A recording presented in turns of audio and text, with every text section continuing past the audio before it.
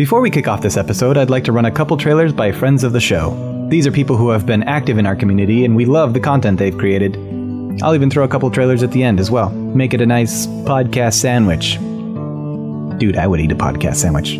Like, if I went to a cafe or a bistro and they had something called a podcast sandwich, I wouldn't even read what was on it. I would just order that shit. Quick note about this first trailer. Cosa Nostra is a ton of fun. It's a mobster TTRPG that's in development by Don Steeson, and we've been playing it, and it's so much fun. If you jump on our LCP D&D YouTube channel and go to the Cosa Nostra playlist, you can watch our sessions. At the time of this episode, the game is completely free to play, and if you want to try the game out yourself, this trailer will tell you how to reach his Twitter and Discord server. I'm here to make you an offer that you can't refuse.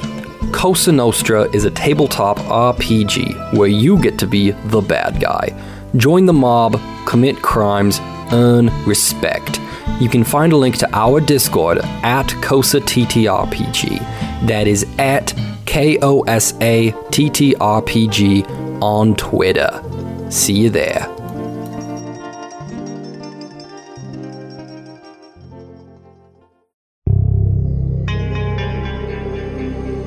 A dead acolyte, her puzzle box, a city festering with secrets, and 4 individuals working to uncover those secrets, as well as those contained within each other.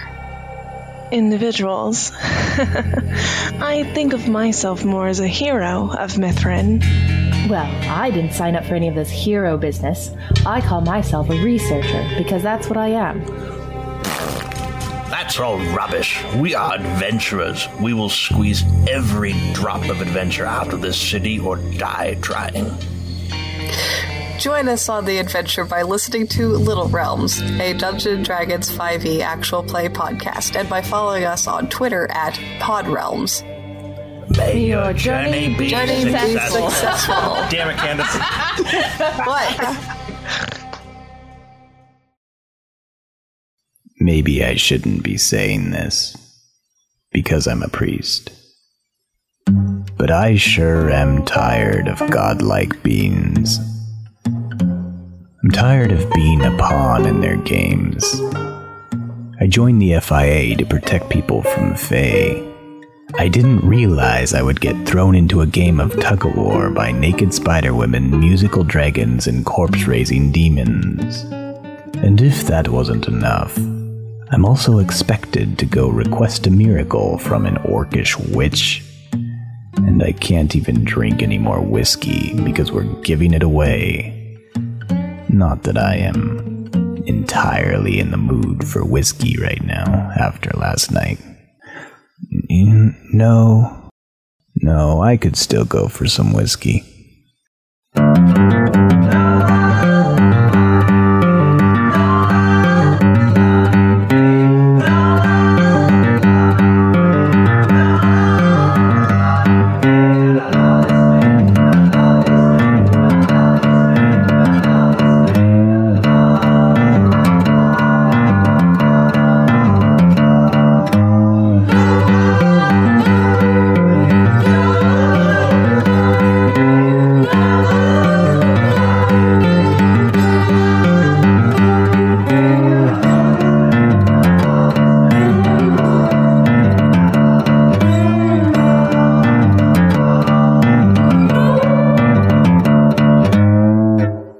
Let's just fast forward through the night then. You guys wake up the next morning and the sun is already quite hot. You know, it's kind of beating down upon you and you guys are incredibly dehydrated from drinking so much the night before. And so the hangover is, it's something fierce, if I do say so myself. And actually, Tom, as you're sort of getting your bearings, you think you hear something kind of like whispering on the wind almost. Why don't you make me a perception check? 8. You can't quite make out exactly what this voice is saying, but it's like these overlapped whispers almost, and you just get this feeling that it's about Ernie. And it doesn't make you feel good. It's like just this this sound that is sort of echoing lightly through your head, and it seems to float ever so easily on the breeze. And once you kind of rub your eyes and gain your bearings, the sound is gone. Igmit, are you awake? Well, now I am. Did you just hear something? There sounded like some distant voice or something. You know I can't hear for shit right now. Oh, no offense. Did you hear horses? No. I wouldn't be surprised if it was that damn dragon playing tricks on us again. What the hell did he decide to show up for last night anyway? We're just play toys to him. How much longer do you reckon until we arrive at the camp? Well, we'll get there about noon. Now, anything that made me look like a priest, I left it behind except for the stuff I would need for spells and stuff. So I'm going to say, is there anything else that I need to be aware of before we reach the orc camp? I'm trying to disguise myself as a civilian, yes. Yes. Not with the FIA. I don't know magic. No magic, no FIA, no Ernie. And I think for your own safety, you might want to pretend to be my slave or attendant or something. I don't know. My entire countenance falls. Do you want to die or do you want to get through this? I'm thinking. Hold on. Look, I'm not going to put a chain on you. Just act like I tell you what to do. Very well. Be your manservant. You have to understand. And I grab Tom, like, by the side of his face. You have to understand these people. I do not believe that they are inherently evil. But they have a harsh life. Harsh way of survival. And that has made them a harsh people. They are offended easily. So don't talk to anyone. Don't, approach them like you did Mrs. Fillmore. Just follow me and let me do the talking. Very well. I wipe my face off where he touched me. Are you guys just heading out then? Mm-hmm. All right, it's cool. You guys cook a quick breakfast and, drink some water out of your water skins, and probably a little bit more than you would have planned. But, I mean, it wasn't a real long trip, so I feel like you guys brought more than ample amounts of water. But, I mean, you guys definitely still have a little bit of a thumping in your head, and the sun beating down upon you is definitely not helping the situation. Tom, you're having a little bit easier time because, you have sunglasses, and that kind of just helps in general with like the photosensitivity and all of that kind of stuff. But Igmit, you're feeling like hell. Like right. You definitely wish that you wouldn't have imbibed maybe as much the night before. And so you guys aren't making the best time in the world just because every time that horse bounces, your stomach lurches just a little bit. You know what I mean? Like, you just feel your entire body is just basically doing somersaults on the inside, and it's not helping anything. But about 3 or 4 hours pass, and you guys have been riding. I'd say that you guys probably woke up at about 6 a.m. and hit the old dusty trail about 7 or so. And so, I mean, it's about 10 o'clock in the morning, maybe 10:30 when finally it starts to subside for you a little bit, Igmit. Your strong, half-orcish constitution kind of allows you to just process poison just faster than most beings. And so, you start to feel not right as rain, but definitely better. Whereas, Tom, you still feel like utter and complete fucking garbage. I would say that there is little that can console you at this point. As we're riding, I want to say, Igmit, do you know how often these orc people bathe? They don't really bathe much. They, will clean themselves off with damp hides and use different herbs and stuff to clean themselves. Maybe like clay. I already feel sick from last night. How often do they change their outfits? Do they wear the same pair of clothes day after day? They're living out here in tents. What do you think? We can just order linen shirts from the Imperium? They wear hides, and they wear them until they wear out. I have a feeling I'm going to be sick, but this could be useful. I suppose I'll see when I get there. Speaking of clothes, rip off one of your sleeves for me. You got a white shirt on, don't you? I don't have an undershirt. This black shirt is all that I have. You don't have any white clothes with you? I have my handkerchief.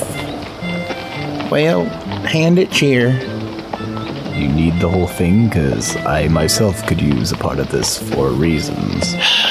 Rip it in half. Thank you. And, can I pause in the saddle for a minute and just find like a stick or something hanging off of a bush? Yeah, no problem. Okay, thank you. And I'm just gonna attach the part of the handkerchief to the French stick. national flag to it? Yeah, I got you. Yes. Oui, monsieur. No, I knew exactly what you were going for as soon as you asked for something white. Like, you still, like, you can see the mountains are looming in the distance, and you know that because the resources in game are just better in the mountains, because as you get into higher elevation, you just have cooler temperatures and more water, more rainfall, and things like that. And so, like, you can't see the orc encampment yet, but you know that you're getting closer. You know what I mean? Like, the bigger these mountains get, the closer you get to your destination. And so you're confident that, the next probably 3 hours, you feel like you've probably lost a little bit of time just from taking it a little bit more slowly because of your hangovers and just, moving slowly in general. So would you say we're kind of leaving like the bottom land, getting more into the higher elevation with more tree cover?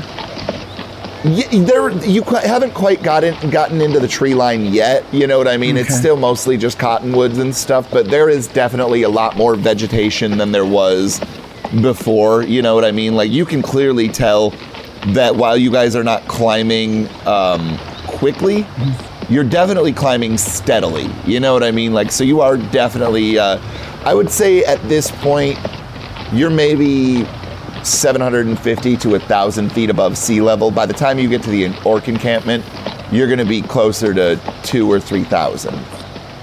Okay. So, we're talking about a very different climate kind of thing. Not necessarily cold, but cooler, where I would guess it's probably in the 90s right now, and maybe a little bit hotter in the lowlands in the basin. It'll maybe be, 75, 80 up by where the orc encampment is. So it's definitely not as bad, but rain still isn't as common as it would be in, say, like a temperate forest or something like that. Yeah, you guys continue on, I assume? Yep. Awesome. After a few more hours pass, you guys can now start to make out the large... well, first of all, you start to see trees start to come in. Mostly just smaller, scraggly pines. But as you kind of get further in, you know, you see that there are more of them.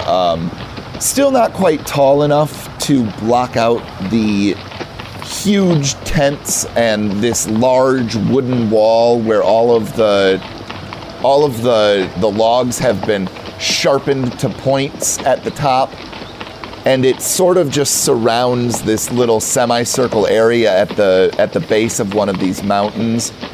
And there are these large they look to be made out of bone, canvas, and wood. Basically just, like, a lot of this seems like it's just sort of roughshod put together with any materials that were nearby, sort of thing. And you see that there's these large guard towers that sort of loom over this wall. And you can even sort of make out the tall archway that would be the gate to get into this encampment. As we're approaching this place, Tom says, "This is very different than I had pictured in my mind." What were you expecting?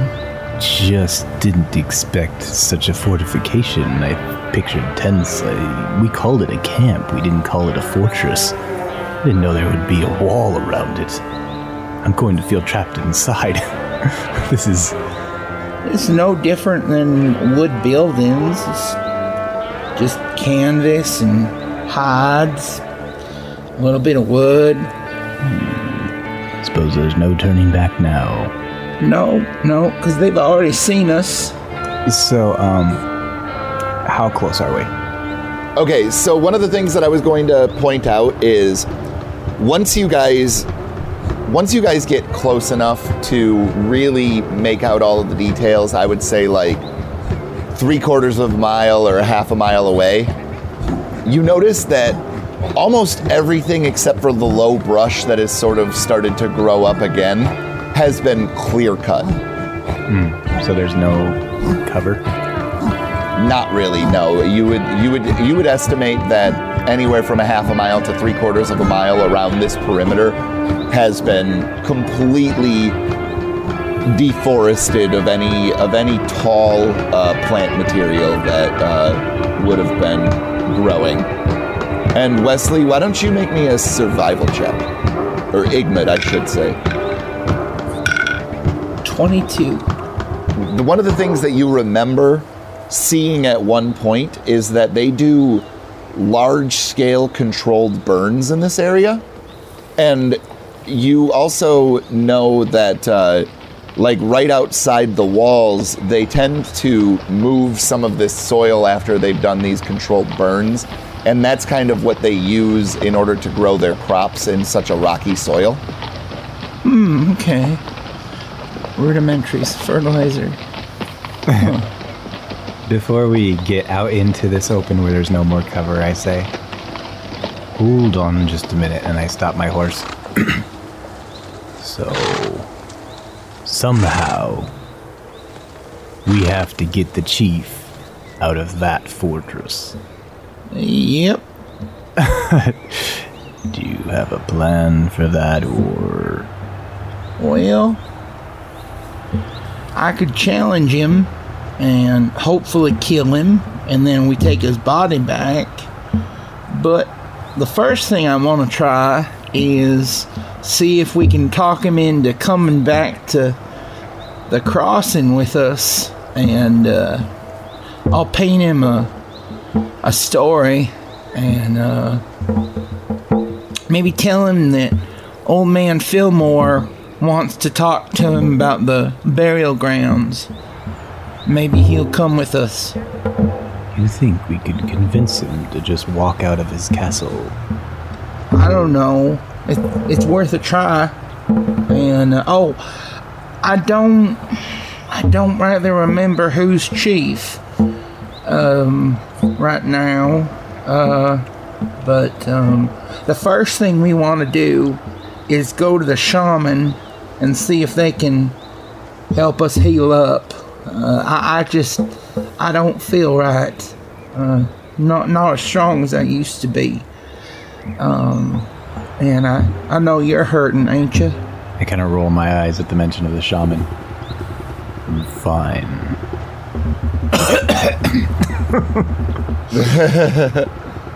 So, Igmit, one of the things that you would know about orc culture is that weakness is not tolerated. And so, because anybody who is Gijak or blood can challenge, it happens pretty often. And while the chieftain doesn't always lose, it does mean that it is very hard to know who is in charge at any given point. Right. Kind of a Black Panther thing where they just get new chiefs all the time. I don't know. I've never seen Black Panther, so I don't know. But maybe they could challenge the king, and if they win, they become king. That's all it is. Is it a fight to the death? Yeah. Okay, then yeah, it's exactly like that. Damn. But the one thing that you do know about it, Igmit, is that it is a bare knuckle fight to the death. Like it is tusks and claws only. Alrighty. Tell me about this shaman. Does he... You told me not to reveal my magic. Is he going to be able to tell? I don't rightly know. My uncle Diabetes, who ain't my real uncle, he took me in when I was a boy on the streets, and he taught me about the orc ways, and, well, I know that the shamans have mighty power, but I don't know if they can sense magic in you or not.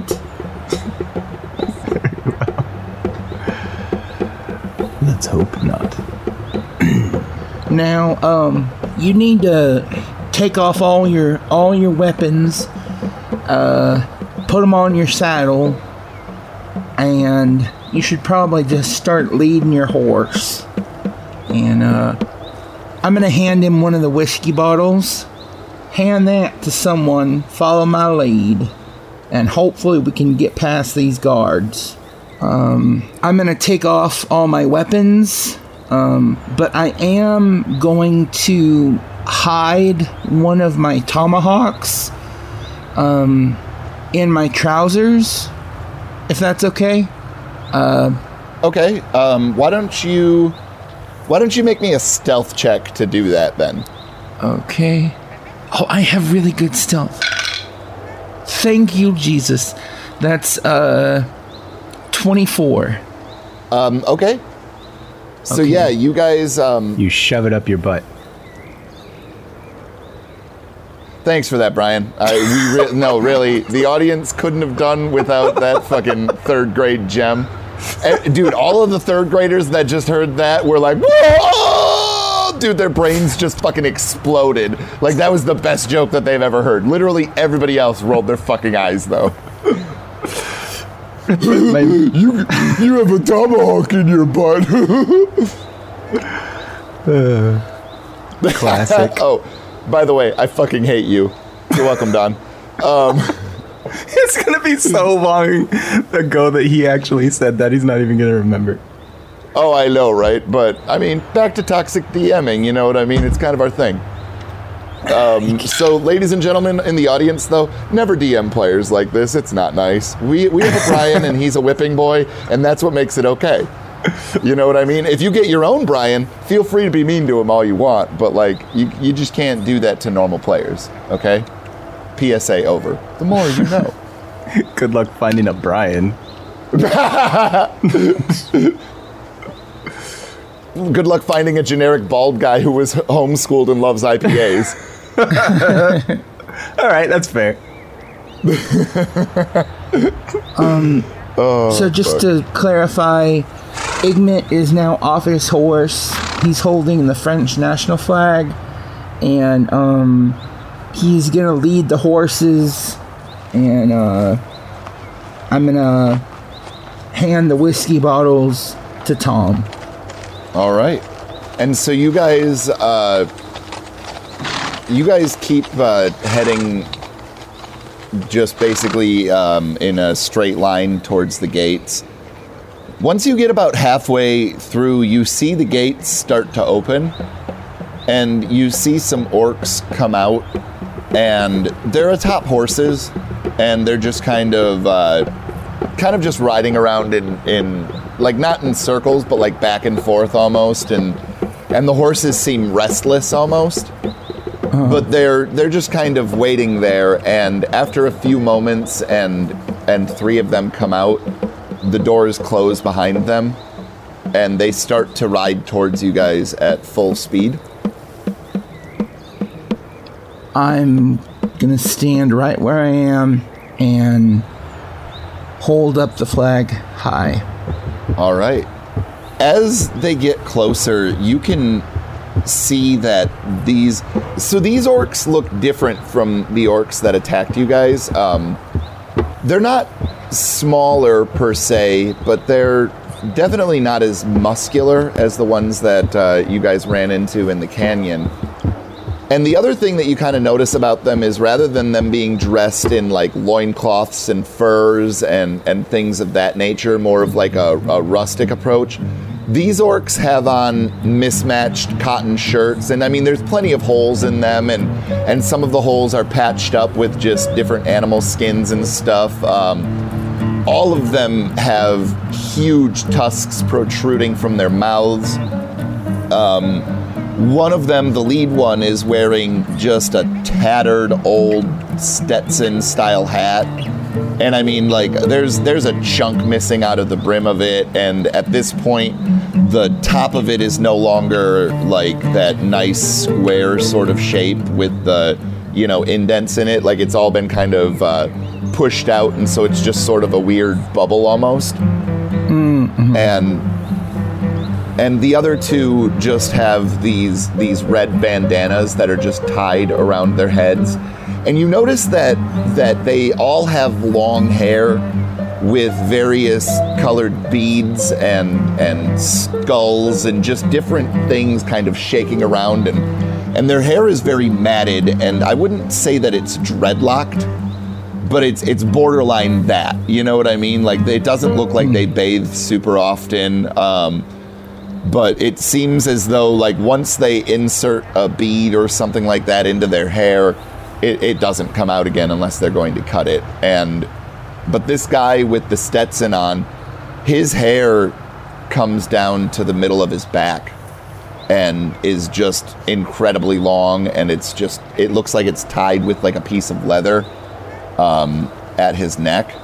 But I mean, like, it's bouncing everywhere. And one of the things, Igmit, that you know is that when you fail or are cowardly in battle, if they don't deem it worthy to kill you, they cut your hair. And so the ones that have the longest hair are the ones to be most intimidated by. Okay. And one of the other things that I need to point out that I forgot is the weapons. They have rifles slung across their backs. And Igmit, you can see tomahawks on the belts of all of them as well. Not anywhere near as nice as the tomahawk that you have, or the tomahawks that you have.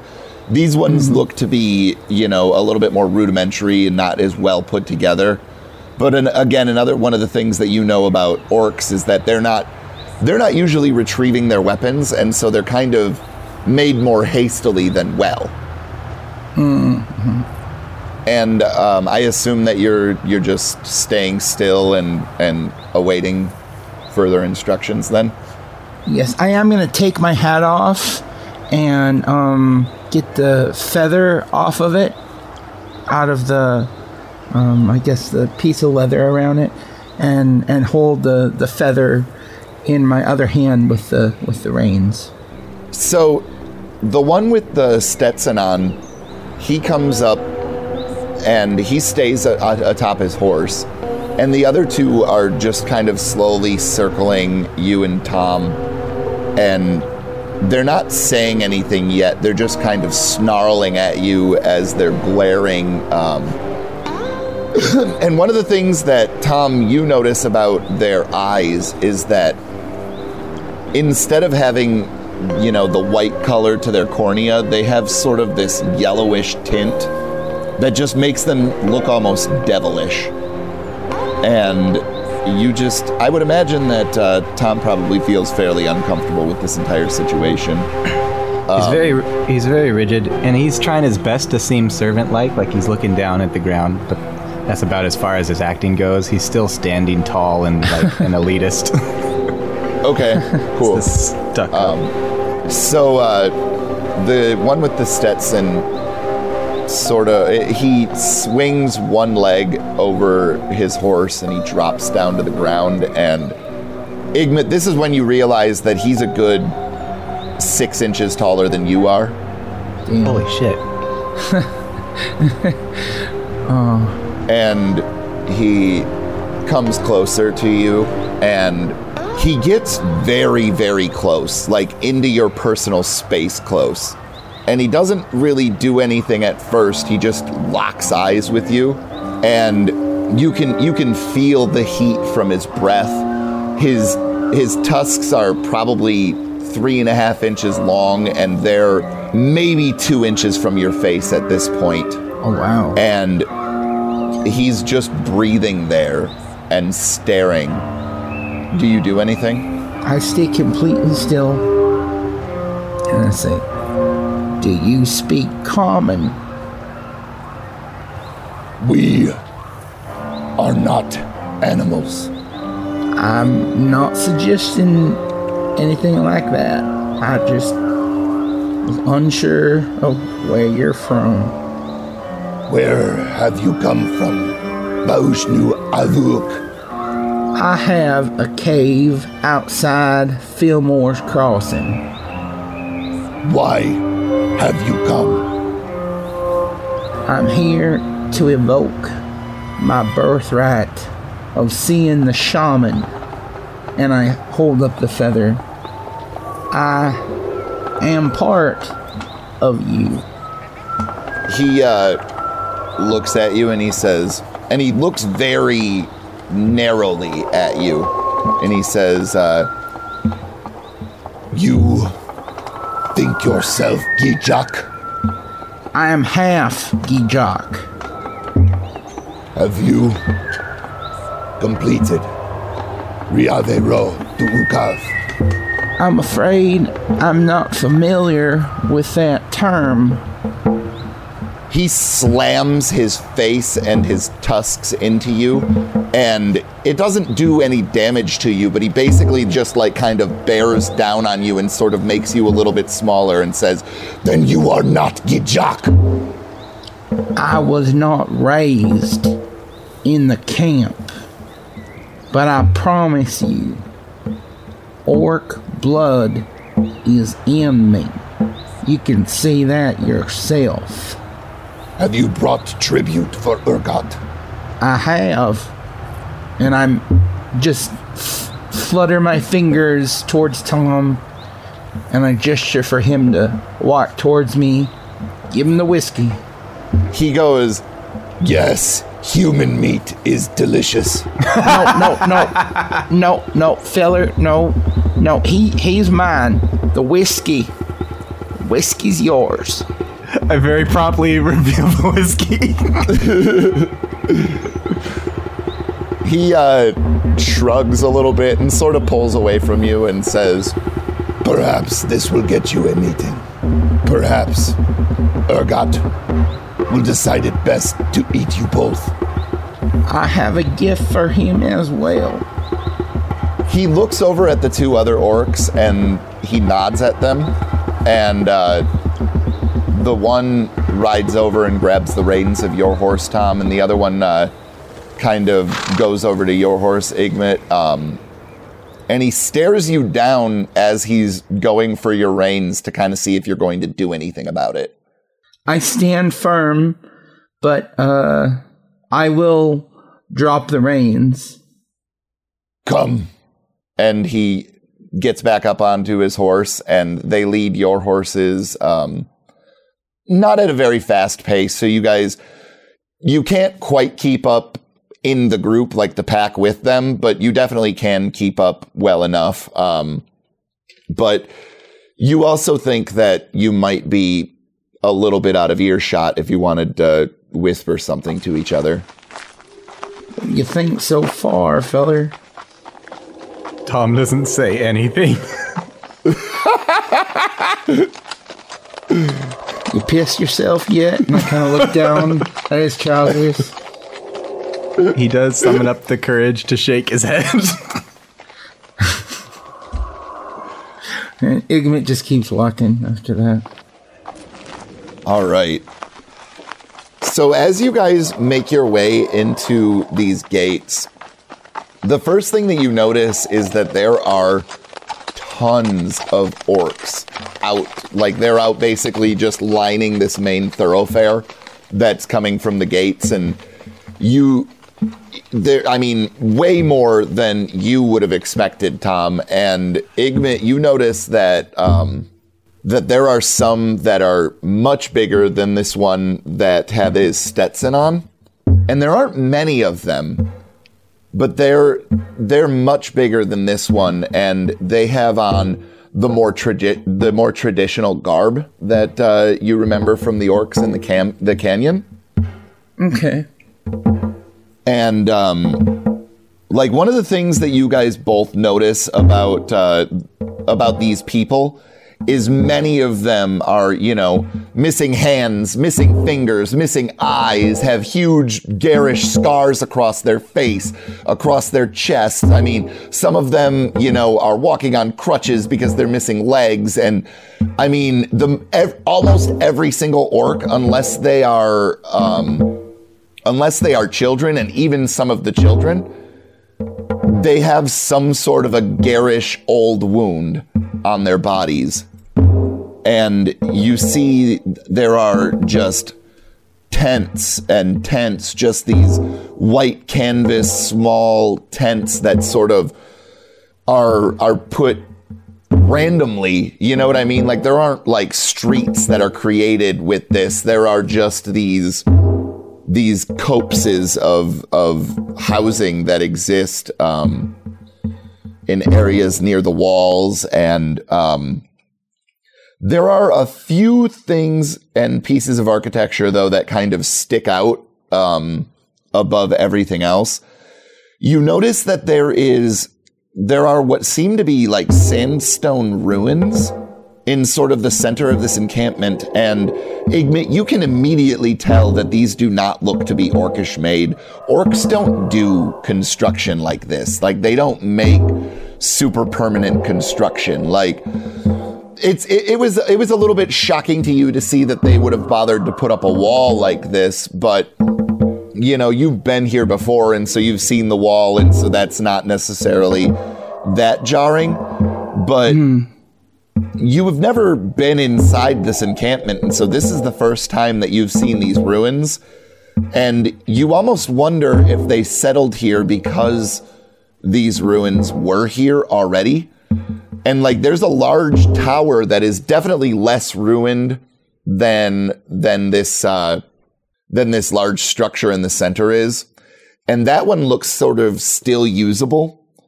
And then you can see that there is a smaller sort of walled area with a bunch of more well-built tents inside, and also some wooden buildings that are a little bit more permanent and a little bit more livable.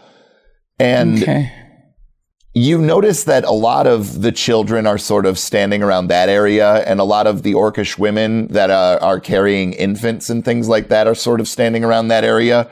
And then off sort of behind that, you can see this massive circular shaped tent with these large bones protruding out of the base and top of it. Like, you would guess that the majority of this tent is held up with large bones instead of with wooden stakes like the rest of it. And then sort of off to your right, coming into this gate, you can see that there are more brightly colored tents, and you can smell like food cooking, and you can see that there are various craftspeople that have kind of stopped working, and they're not really doing their craft anymore, but like there's leather tanners and people that are making weapons and things like that, and they're all just looking at the half-orc and the human that were just invited into this camp. Does it appear like these tents have been here a long time, or maybe they've had an influx of folks move in, you know, maybe for security reasons, or is this permanent? So some of these structures seem like they've been here for a very long time. The Sea of White tents, however, seem like they have only been here for maybe a year. You know what I mean? Like they definitely seem like they've been a little bit weather beaten, but nowhere near as bad as the rest of these structures. Like especially the main large circular tent appears as though it's been there for a long time. Like these bones have been bleached white. Okay. You guys continue to make your way, you know, through the center of this camp towards this large circular tent, and you start to hear everybody sort of go back to their tasks and their business and things like that. And, but you definitely hear a lot of chattering and noise and orcish, and the smells for you, Igmit, are actually pretty good. Like you don't mind the smell of this camp. Tom, make me a Constitution saving throw. Ooh. 12. So you thought for a second that you were going to introduce all of these orcs to your Uncle Ralph, but you managed to kind of keep your, like you get a little bit in the back of your throat and you just sort of swallow it back down and like just painfully keep walking forward as your stomach is just doing flips. Uncle Ralph. And now who's the third grader, Tim? Me. But I'm allowed to, because it's funny when I do it. See how Wesley laughed? I don't recall Wesley laughing at your ass muling joke. So anyway, you guys get up to the tent, and the orc in the Stetson turns to you, Igmit, and he says, "Wait here. I will alert Urgot."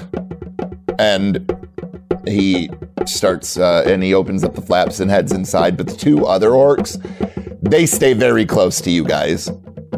Okay. And then after maybe 5 minutes or so, the Stetsoned head sort of peers out and looks at you and goes, "Come, Urgot will see you." And so as you walk in, Igmit, he just sort of like lets you pass. And Tom, if you're going to try and go in, he'll hold out a hand and stop you. I don't really speak, but I do kind of visually look down to the whiskey in my hand and then back up into him and then back down at the whiskey. "You give. Only Gijak can see Urgot." And he grabs the whiskey out of your hands and heads into the tent. I awkwardly shuffle back a couple steps and then look at the guards next to me and kind of give them a nod. a really, really nervous one. Igmit, as you get inside, you see that inside of this tent is actually a lot more lavish than you would have expected. Like there are taxidermied animals. Like there's a few mountain lions, like and not a few. There are 2 mountain lions exactly, like sort of off to the sides of this throne that this massive orc with this mottled green skin, and he's got just these deep puckered scars going across his face and across his body. And he's not wearing a shirt. Instead, he just has this loincloth that's made out of animal skins, and it's clasped in front with this gold and red like belt buckle almost. And he has this, like, it looks to be Well, why don't you make me a survival check? Igmit, survival or nature? That is 21. So you recognize the skull on top of his head to be that of a bear? Oh, shit. But it has to be a massive one because of how big this chieftain is. You would say that he's about the same height as the one with the Stetson, but much heavier and much wider. He's definitely not like rippled, muscly type of look. He's more like, have you ever watched like the World's Strongest Man competitions? They kind of have like big bellies and just big frames and they're not necessarily like cut to the point where you can see all of their muscles just bulging on each other, but you still know that they're strong as fuck. Right. And he's sort of like leaning back with his arms sort of draped over the sides of this throne that seems to be made entirely out of bones and skulls. Can I see does he look healthy? I mean, he's obviously scarred and worn, but does he look healthy? Why don't you make me a medicine check? Medicine. That's a 10. You think that this orc is probably a little bit past his prime, and you would guess that he probably doesn't have many more years to sit on this throne before somebody is going to take him off of it. Okay. Like, especially looking at the battle wounds that he has, you would guess that he's defended his claim many times at this point. And so as you walk closer, the one with the Stetson on sort of goes and takes a position next to the throne and puts his hands behind his back and says, I am Gija, voice of Urgot. You said you had a gift. Urgot is curious. Yes, I do. And I don't like bow, but I just lower my head a little bit to Urgot. And then I say, it's on my saddle. May I get it? Oh no. Gija nods at you and like just gives you a curt nod, and you take that to mean like, yeah, but hurry. Okay, then I just quickly go out to the saddle and I'm going to grab the gun belt, but I hold the buckle. I obviously hold the buckle where it has Joe Moore's 2 fancy pistols. Nice. I thought you were going to give him his head. And I'm going to walk back in, still very obviously holding the buckle. So as you get back into this room and you look at Gija and he nods for you to approach, and you go and you hand the gun belt to Urgot, and he pulls out the pistols, and he looks and like he seems to know basically what he's doing. It takes him a second to find the little lever to open it up, and you know, he kind of looks it over and sees its fine construction, and he looks over at Urgot and he nods and he looks over at Gija and he nods, and Gija says, This gift is acceptable. I'm happy to hear that. Why have you come? I am not well. I can't hear in one ear, and I've lost some of my strength due to dark magic. And my servant also has lost strength due to dark magic. You must undergo Riave, road to Ukav. Once you are Gijak, you will have earned the right to demand anything of our shaman. maybe you could explain what that means to me in common, since my Orcish is pretty bad. You must seek out Savorn Ununake and steal one of its eggs. Are there any of the storm snakes nearby? There is one. All Rockgut, when they reach adulthood, must go and complete Riave Ro Duukav. Thank you. I nod my head and I walk out of the tent. And so, Tom, both of these orcs, they get off of their horses and they're like kind of slowly getting closer to you, and they don't get like into your personal bubble necessarily, but they're just sniffing the air and licking their lips and just looking at you like you are a Christmas ham. And one of them looks at you and says, "Why are you here?" My master, he was afflicted with sort of a disease, and I as well. We were hoping to get healing from your shaman. You give me your finger. I obviously don't. And I start scanning the area for possible exits.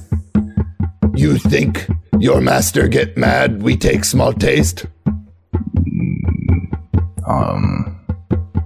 Now that you mention it, he probably wouldn't care, but...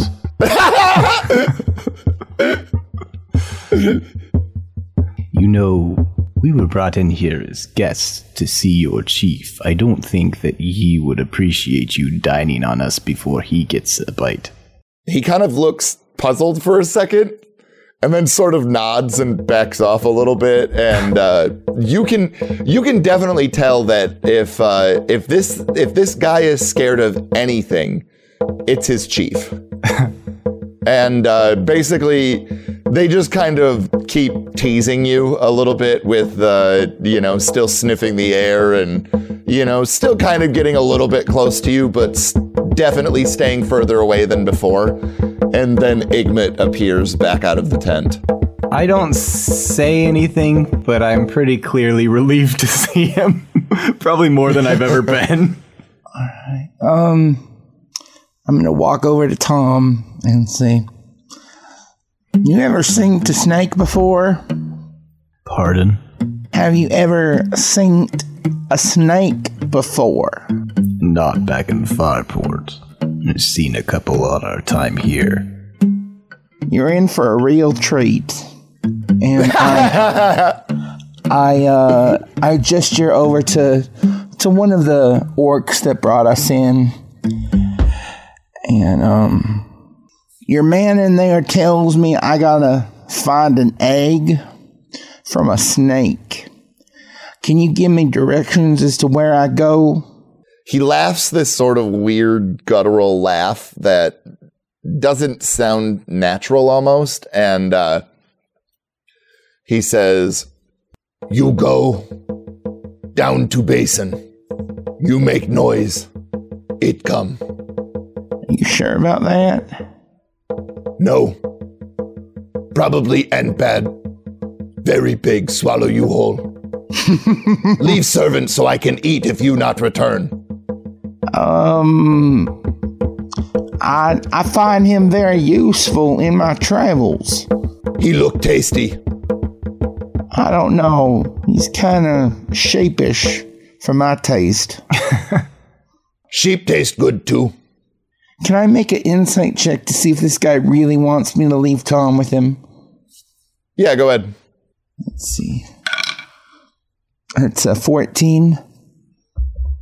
No, you definitely get the feeling, because like he keeps glancing back over at Tom to just see Tom's reaction as he's saying these things. And you get the feeling that orcs might not even eat people.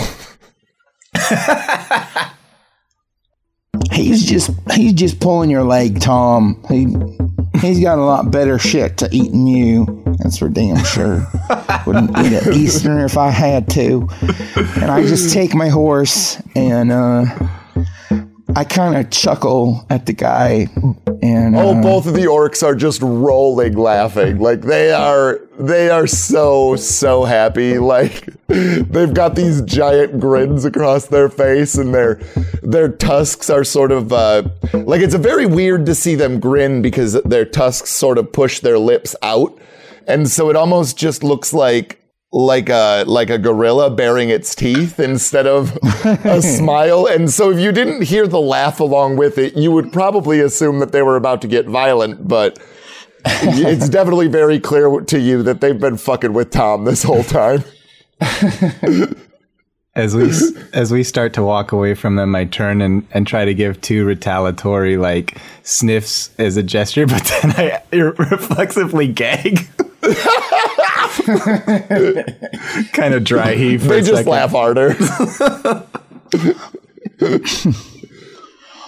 So do you want to go investigate anything while you're here? So we're kind of free to roaming around now. It would appear so. Nobody seems to be stopping you. Like, they don't seem to be very afraid of you guys. There's 2 of you and a lot of them. Fair. I want to refill our water skins and then maybe go over to the market area. Okay. Tom is not comfortable, but at the realization that they can kind of roam freely in this camp, he becomes way more relaxed. Where are we going first? Well, we need to get some water, and I don't know, I figured I could try and get some information about this snake before we leave. Yeah, what is that about anyway? I reckon it's just to test our grit, see if I really mean what I'm saying, and if I bring him an egg, they'll let me see the shaman. And you know what this snake is? Can I make a history check? Why don't you make me a nature check instead? Nature check. 13. So you have... One of the things that you know in your travels is that magic has been kind of weird, especially out in the Deadlands.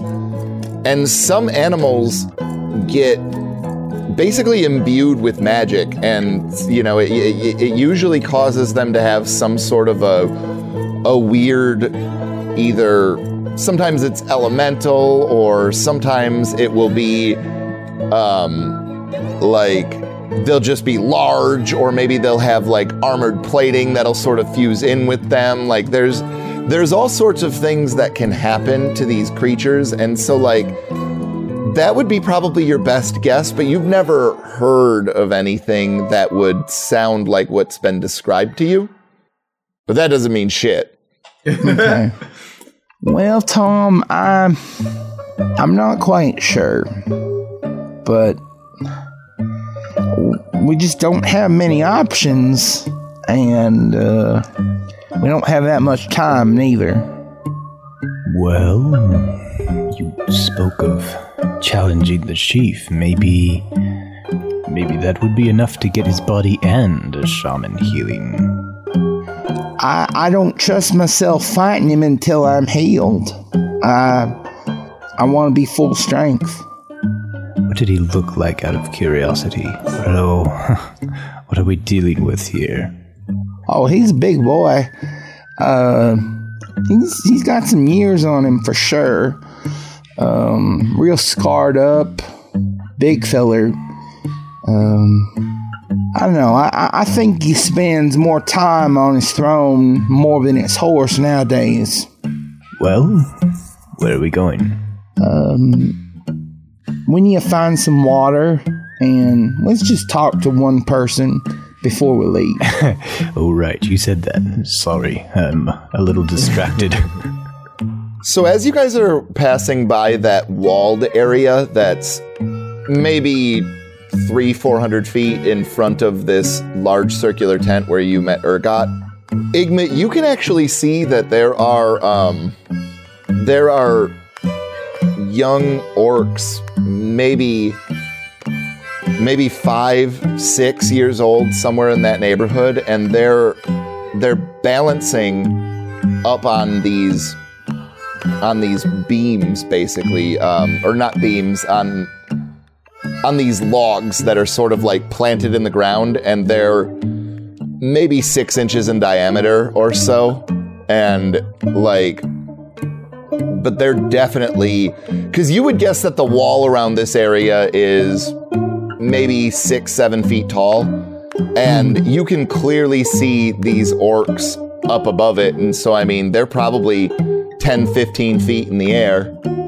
One of the things that you do notice, though, is that while you know about how young they are, I mean they're massive.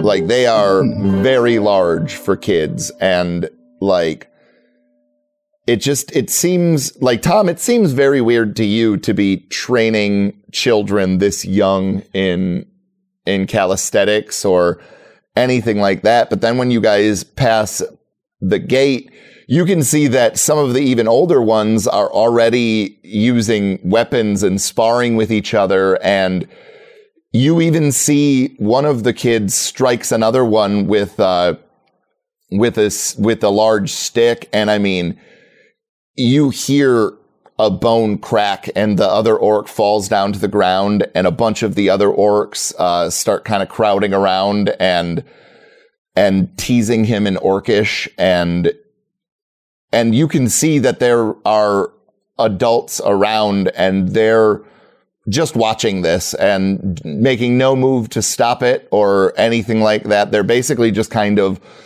letting them go through the motions and do whatever it is that these kids think is appropriate once they've vanquished their enemy. And it's, for you, Igmit, I don't think it's probably that jarring, but Tom, this is probably pretty jarring for you.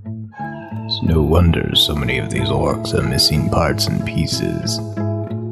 Hey, I wonder if Mark Baggio grew up in an orc camp. What? Oh, the northern feller. No, he wouldn't survive this. Hell, I wouldn't survive this. Did they accept our gold here? Certainly can try. I think so. I'm gonna say hesitant about going to an unknown place. I left like 2/3 of my gold at home. Okay. Note to self, rob Tom's room.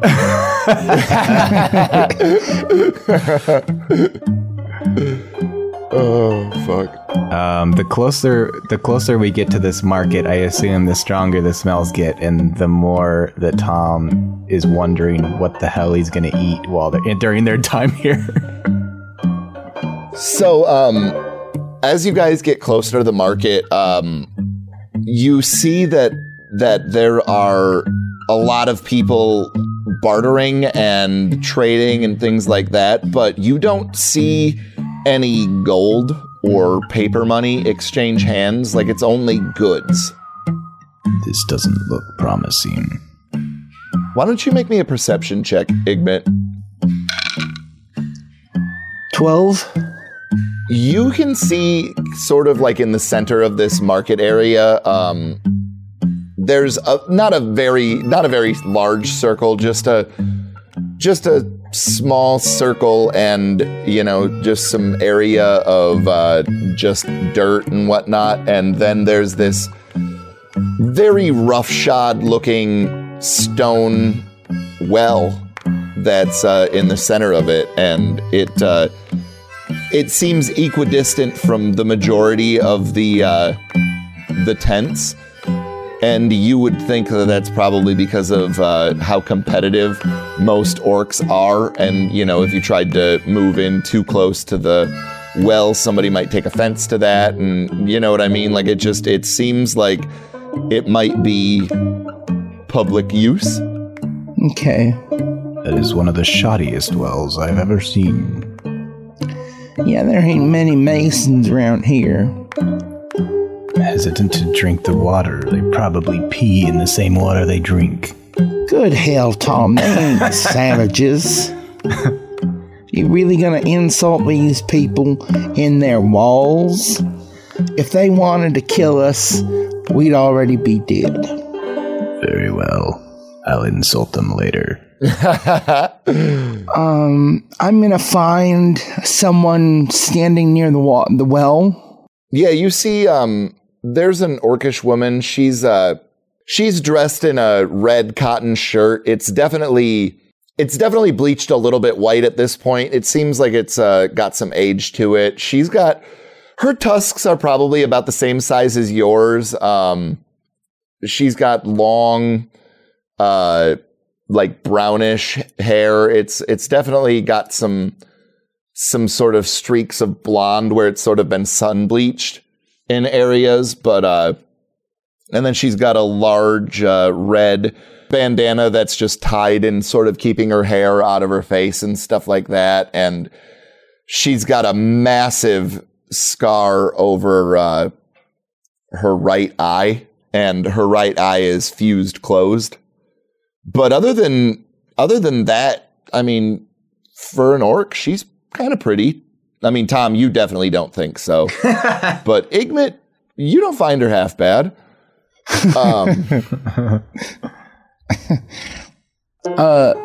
Pardon me, little sister.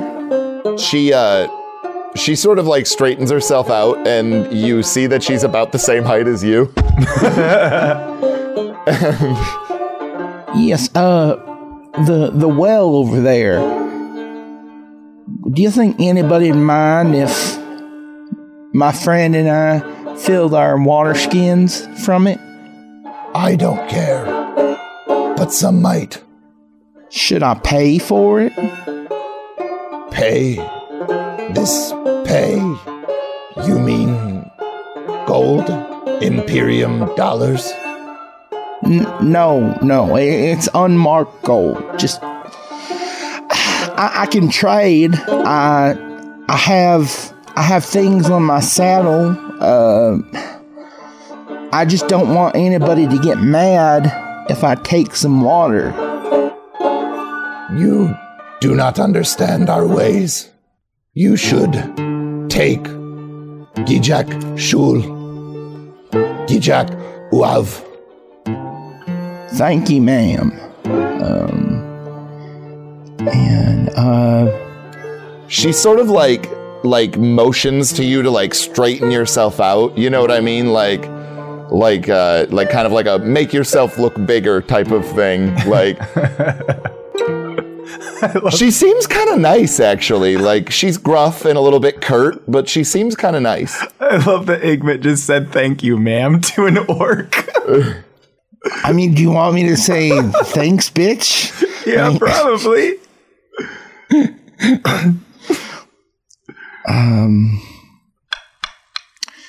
I walk past her and walk up to the well.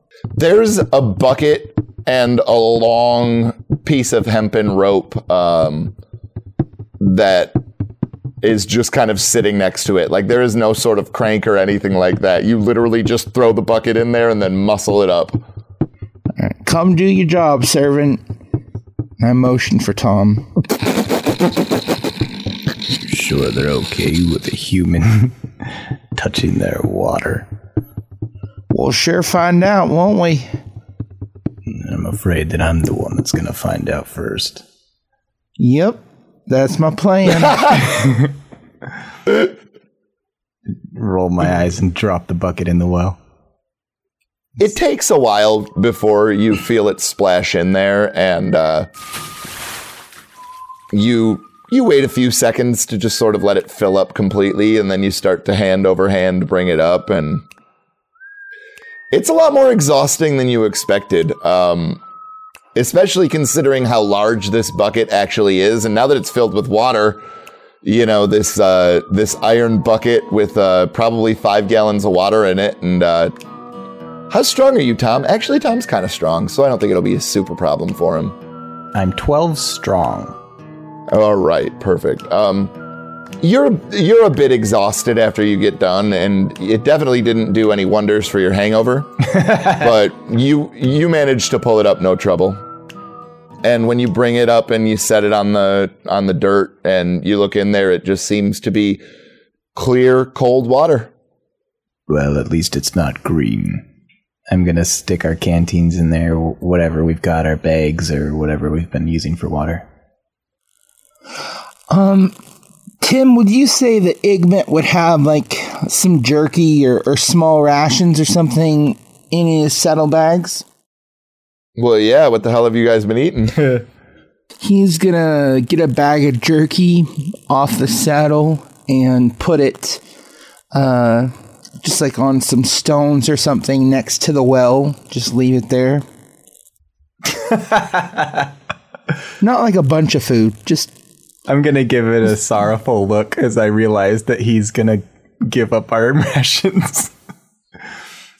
So, Igmit, you finish filling up your canteen, and Tom, you do as well. And as you guys are walking away, you see one orc sort of approaches the well and, like, picks up the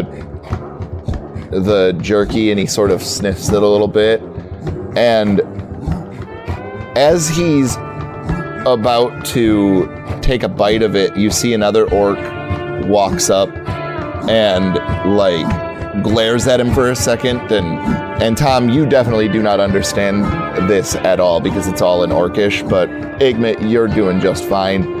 You hear him yell, "I saw it first!" And the other one, like, gets very beet red, and you start to see veins bulging in his face, and then they both clash into each other and lock their tusks up, and the first one, like, starts driving his forehead into the second one and, like, brings him down after a little while to his knees, and the one that came over and yelled that he saw it first, who's down on his knees now, sort of, like, starts to back away and just allows the first orc to finish his meal. And one of the things that you kind of get from that exchange is that the strongest own things here. And if you're not strong enough to own something, then, well... And so, yeah, you definitely... Igmit, you definitely hear some people sort of taunting you with Fausch nu Avuk, and a lot of them are just sort of mocking you with that as you're making your way towards the gates, and they just kind of seem to want to see if you're going to do anything about it. Stone-faced, just leading my horse to the gate. And as you get closer, a couple of orcs that are near the gates, they grab on, or they grab onto these sort of leather whips, and they whip the butts of these horses that start to drag open the gates again, and you guys go ahead and head back out into the wilderness.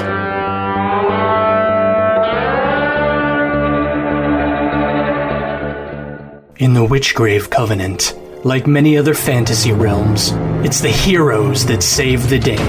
Slaying dragons, rescuing villages, delving dungeons, they're the people you go to when evil is afoot in the land. Ever wonder what happens when those heroes aren't around? Sometimes, when sinister forces are at work, the only people you've got to call on are the town doctor. I'm not going to lie to you, this is going to hurt. That crazy lady who raises mules. They have to be glossy at all times. And the gnome kid that runs the dispensary. You know Big Milo down at Newbridge? He's got mules as well. That's right. It's time for the NPCs to step up and save the day. I think I killed someone. I did kill someone. You were healing trauma on one of the most renowned highwaymen in the area. Also true, but... Ain't no mule, that's a donkey. What? Or maybe they'll just make everything worse. The Session Tapes, Children of the Covenant. Fridays at www.thesessiontapes.com. Also available on iTunes, Spotify, Google Podcasts, or wherever you get your podcasts.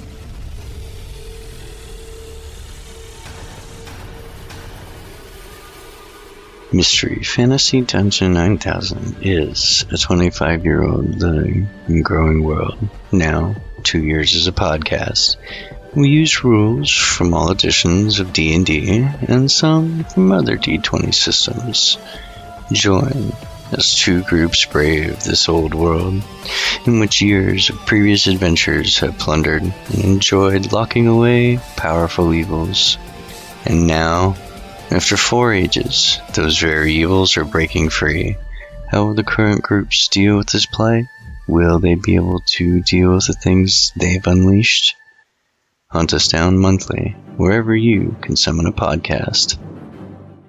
Want more LCP D&D? All our info and content can be found through lcpdnd.com. If you like the show and you'd like to support us, you can share the show with friends or on social media. You can review us on Apple Podcasts, Podbean, or wherever you listen. You can pledge any amount of money at patreon.com/lcpdnd. And you can buy LCP merch at sonerdwear.com/LCP. Regardless of whether you do these things or not, we would love to have you join our Discord server where we chat, post memes, and even play D&D together. Come play with us. The Discord link is in our episode descriptions as well as on our website. You can follow the show on Twitter at LCPDND.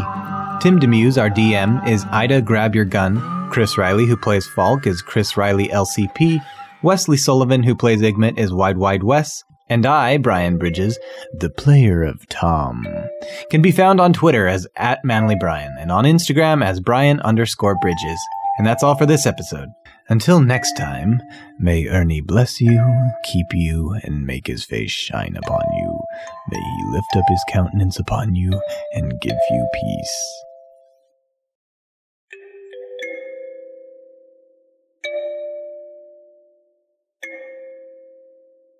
The freight train!